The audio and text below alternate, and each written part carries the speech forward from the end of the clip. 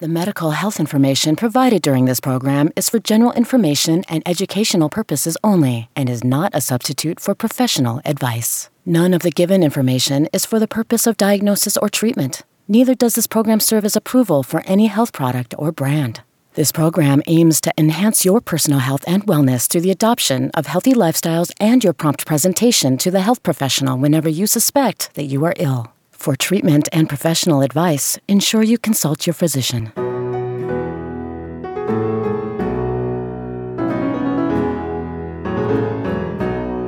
Welcome to Say Yes to Good Health with Memorial Hospital. I'm Caitlin White.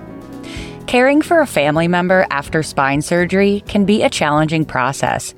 It really changes the day-to-day life of not only the patient, but for you as the caretaker as well, and can feel like an intimidating responsibility to take on. So joining us to talk more about the best ways to support someone post-spine surgery is Dr. Rahul Basho, an orthopedic spine surgery specialist seeing patients in Carthage, Illinois at Memorial Medical Clinic. So doctor, I understand you recently took on this role yourself and cared for your mother after her spine surgery. So you have a unique view from all sides of this situation. Tell us a bit about caring for your mother and just how that impacted your day-to-day when you first took on this role. Well, the unique part of this whole situation is the fact that I actually did her surgery. And not only was I playing the role of her surgeon, but I was also playing the role of her caretaker after surgery. And so it gave me a really interesting perspective in terms of caring for the postoperative spine patient, what the difficulties are, what the challenges are. And there are a lot of things that I say in clinic when we talk about surgery, but one thing that I haven't focused as much on was how complicated the postoperative course can be. So it gave me a lot of insight. Well, that is such an incredible perspective to have. So let's start with before the surgery even happens. What are some things that you should be planning for before the day?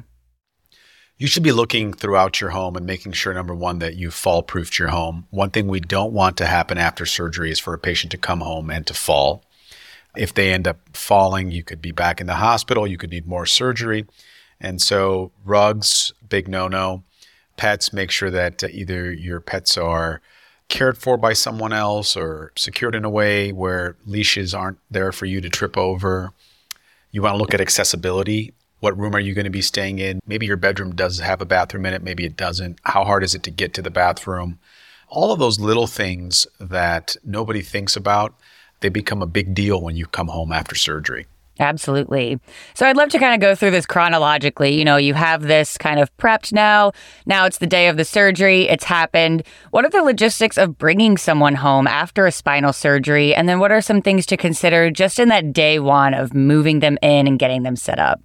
Well, you got to take a step back and look at, how do I get home? How am I going to qualify to even go home? So once you have your spine surgery, the day of surgery, I'd say in 95% of cases, we get patients up and we get them moving.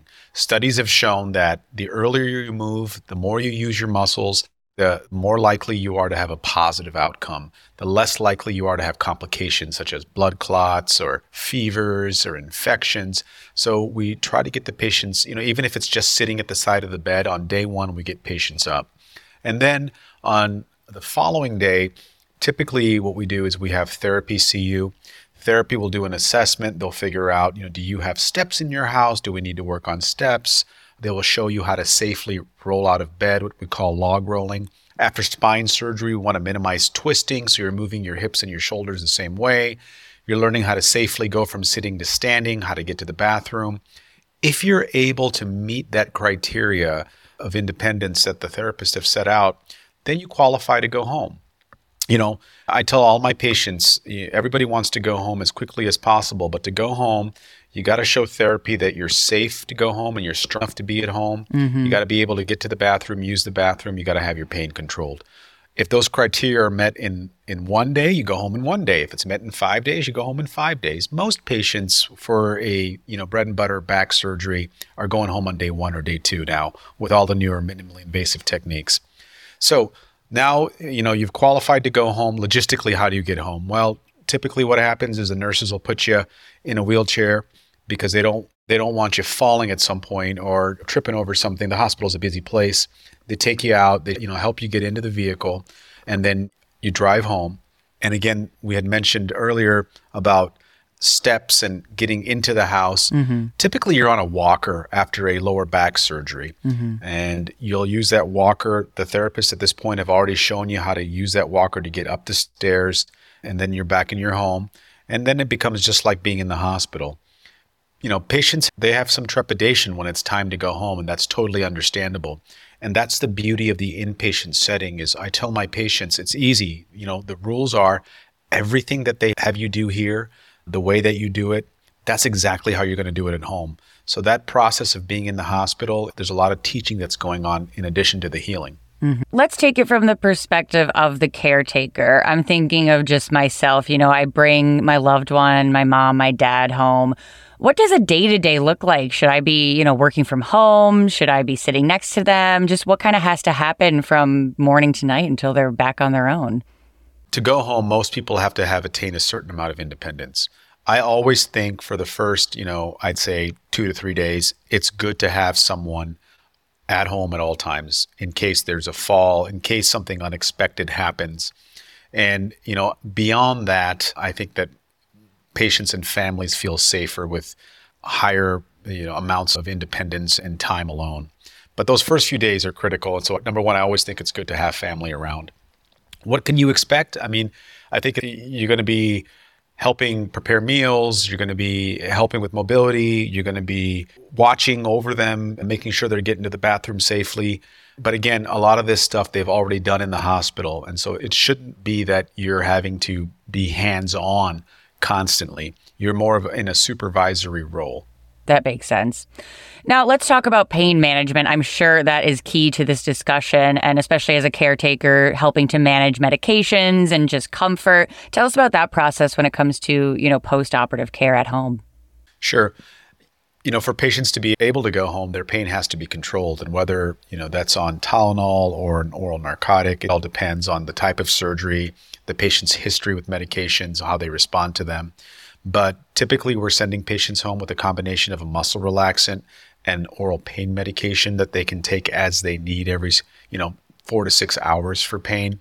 We want patients off of those as quickly as possible because they cause constipation. And of course, with months and months of use, they can become habit forming. But most patients for the first 2 weeks are taking the medications, I'd say every 4 to 6 hours. At the end of 2 weeks, patients are starting to transition off of them and onto oral Tylenol in most cases. Gotcha. So how do caretakers navigate medical appointments? When does the first follow-up or additional follow-ups happen? And, how active should the support person be in kind of, being in the room, taking notes, just being a part of that additional care process? I always tell my patients that an extra set of eyes and ears is a good thing to have in the clinic.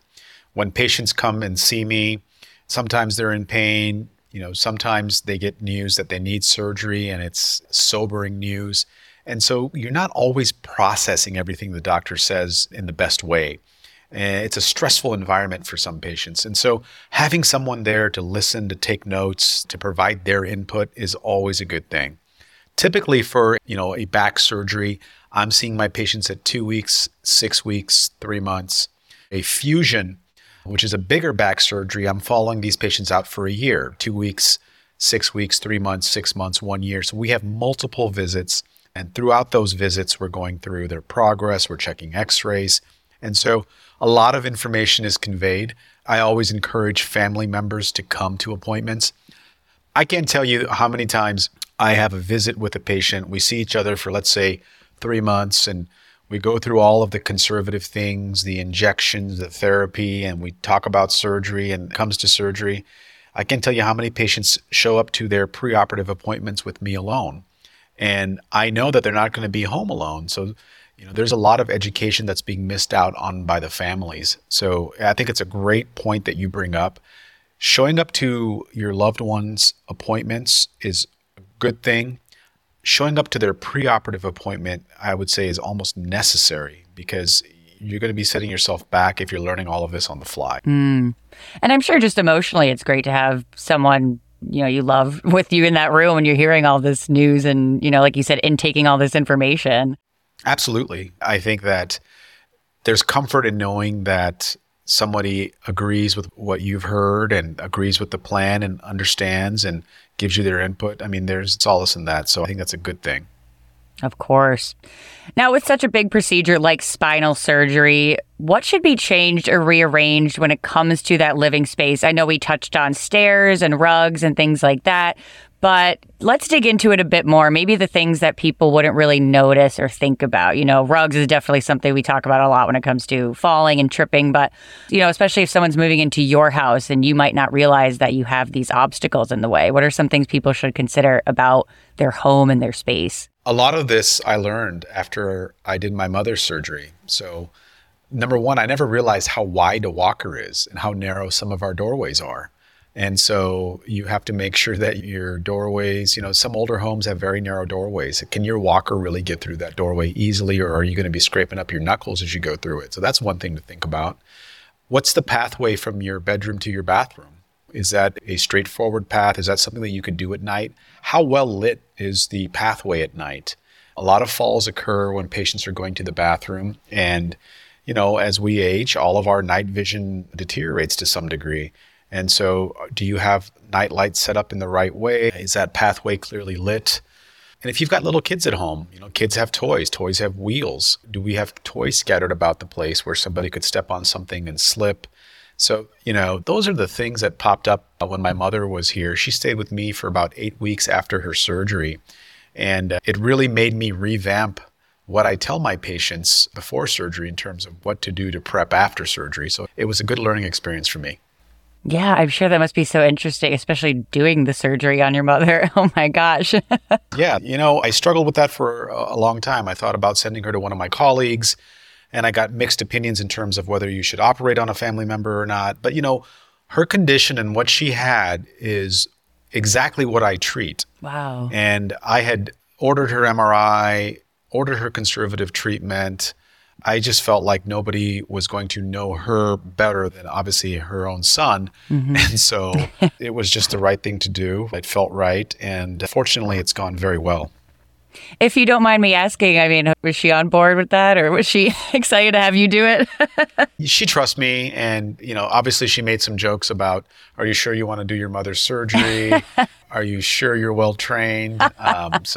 So she had fun with it. But I think that she has been someone who's helped guide me through college, medical school, residency. So she knows I'm well qualified. Gotta love those moms sometimes, though. She's got to make it a little hard. Getting back to some of the logistics, though, you mentioned walkers as being key equipment to have. Is there anything else that we should consider having around in terms of just other equipment? If it's hard for you to go from sitting on the toilet to standing up because the toilet is too low, sometimes we order raised toilet seats for patients. You're not allowed to bend down and pick things up off the ground. And, some patients, they don't want to ask for help or there's nobody around. So there's a grabber. We sometimes prescribe grabbers where you can just kind of get stuff up, pick up your socks from the ground and things like that. Usually with therapy, there's an assessment that occurs in terms of what you have and what you need. These items are either given or prescribed to you before you leave the hospital. Okay, that's good to know that we don't necessarily have to worry about it afterwards or getting on Amazon, Correct. Thing like that. Right. So you mentioned your mother was with you for about 8 weeks when she was post-op. Are there any moments that maybe stuck out to you or just that you tell your patients, things where you should reach out to a doctor, maybe a milestone that's missed or a concern that maybe requires a little more urgency? Typically, if you're having pain that's not controlled with the medications or pain that's preventing you from participating in day-to-day activities like walking, everybody hurts after surgery, but if it's the kind of hurt that's keeping you in bed and preventing you from, moving or mobilizing, that's something your doctor needs to hear about. And, everybody's response to pain is different. Everybody's response to the medications is different. So your doctor who's been seeing you now likely for a number of weeks or months will have an understanding of where you're at and is that normal pain or is that not? The other thing is when we go home from the hospital, doctors will check your dressings and your incisions, and you will not be discharged unless it's dry. So if you start to have drainage, that's another thing that the doctor needs to know about. I'm thinking now a little more down the line of this process and how we can ease people back into their daily tasks and being even more independent than the independence necessary to leave the hospital, right? So getting back to a point where maybe you're starting to cook for yourself, shower more independently, things like that. And I'm thinking, there's of course people who are probably super ready to get going and you have to slow them down. But maybe there's people that are a little more hesitant. They're kind of afraid to get back into it at the risk of hurting something again. How do you balance just that timeline and when people are ready to start getting back into their old routines? Yeah. So, for a fusion, which is a bigger back surgery where we're asking bone to grow, typically it's about 6 to 8 weeks, let's say, for bone to form in a way where the surgery and the surgical site is stable enough to progress. And so we typically have patients walking, but not doing anything aggressive for the first 6 weeks. At the end of 6 weeks, if x-rays look good, that's when we get you off your restrictions and start pushing you in therapy. Now, another part of your question, which I think is very interesting, is that there are some people that you have to slow down and some people that you have to push. And that's part of the art of medicine. I'll get farmers that are insistent that they have to, be healed by this date because these are all the responsibilities that they have to take care of. Mm-hmm. Those are the people that I have to kind of, typically say, hey, listen, you don't want to do this again. You want to give yourself the best possible chance at success with one procedure. So you got to be good about your restrictions. And then there are those people that have either had an injury before or have fallen before and are very scared to progress and hypervigilant about pain and symptoms. And those are the people that need a little extra reassurance and a little push in the right direction. And so, again, that just comes back to the art of medicine. Of course. I'd love to also talk about nutrition post-surgery and in this care phase. Is there anything people should be adding or avoiding in their diets? When we have patients in the hospital, one thing we measure is their albumin level, which gives us an idea of how much protein they have in terms of healing. So you want to have a good amount of protein in your diet, consuming some protein. You don't want to just be on carbohydrates. If you're diabetic, you want to watch your blood sugars and make sure that you're keeping your blood sugars at a reasonable level, because we know that elevated blood sugars put you at risk for infections post-operatively. So you want to avoid sugary foods. You want to eat protein, good balance of protein. I encourage my patients to take vitamin D and calcium supplementation. Mm-hmm. That helps with bone healing and bone health. Beyond that, a good varied diet is what I recommend. I do at times find myself disappointed when I walk into my patients' rooms in the hospital and I see a bunch of sodas and sweets. So if any of my patients are hearing this, please, once we're in the hospital, let's put our best foot forward here. And to the caretakers, don't bring it in, right? Yeah, agreed. We've gone through a lot of logistics, the equipment, the care, but how can we prep ourselves as caretakers for that emotional support and how best we can be there for our loved ones during this recovery process? Because of course, pain and healing is obviously at the top, but I'm sure there's a lot of just emotional challenges that come up for people during their healing. Absolutely. I mean, surgery and healing, it disrupts many lives. It disrupts the patient's life. It disrupts their caregivers' lives and the family around them. And so, one thing that we have to do is we have to be prepared for that disruption in our day-to-day routines. And when we're prepared for that ahead of time, I think we're more patient. The other thing that we have to realize is that surgery is something that takes a long time to heal from. Even though patients are getting out of the hospital quicker, that doesn't translate into patients being back to their old selves quicker. There's still a prolonged healing process that has to take place, and we have to be patient, and we have to make sure that we're applying the right amount of encouragement and pressure to our loved ones to continue seeing their progress. But the one thing that family members can do to mentally prepare themselves is to show up to the appointments before surgery, because at those appointments, you will gain an understanding of what to expect, what can go wrong, what to look for. And when you have that information ahead of time, it makes the process so much easier. So wrapping up here, we obviously want to be the best support for our patient, for our loved one in the best ways that we can.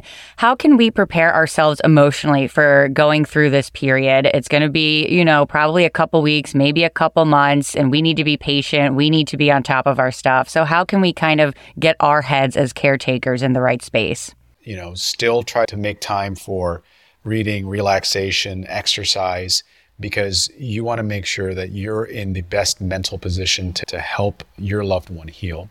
The other thing is that don't be afraid to ask questions. Don't be afraid to find out from the doctor's office, is this normal? Is this not normal? Don't just assume things are going to get better. So I think that the good caretakers that I see, they're people that have asked a lot of questions. They're people that have showed up to the appointments. They write things down. They have an understanding of what's normal and what's not normal.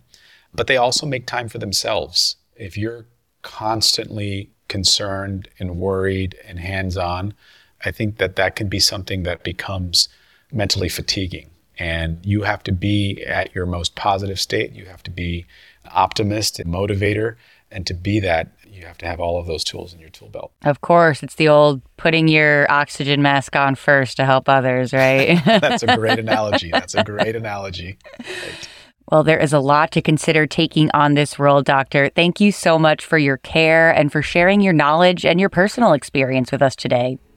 That was Dr. Rahul Basho, an orthopedic spine surgery specialist seeing patients in Carthage, Illinois at Memorial Medical Clinic. If you have more questions about caring for someone after a spinal surgery, you can reach out at 573-248-1010 or visit us online at mhtlc.org. And that concludes this episode of Say Yes to Good Health with Memorial Hospital. We'd like to thank you for listening and invite you to download, subscribe, rate, and review on Apple Podcast, Spotify, or wherever you're listening. Please feel free to share these shows with your friends and loved ones. I'm Caitlin White. Stay well. The medical health information provided during this program is for general information and educational purposes only and is not a substitute for professional advice. None of the given information is for the purpose of diagnosis or treatment. Neither does this program serve as approval for any health product or brand. This program aims to enhance your personal health and wellness through the adoption of healthy lifestyles and your prompt presentation to the health professional whenever you suspect that you are ill. For treatment and professional advice, ensure you consult your physician.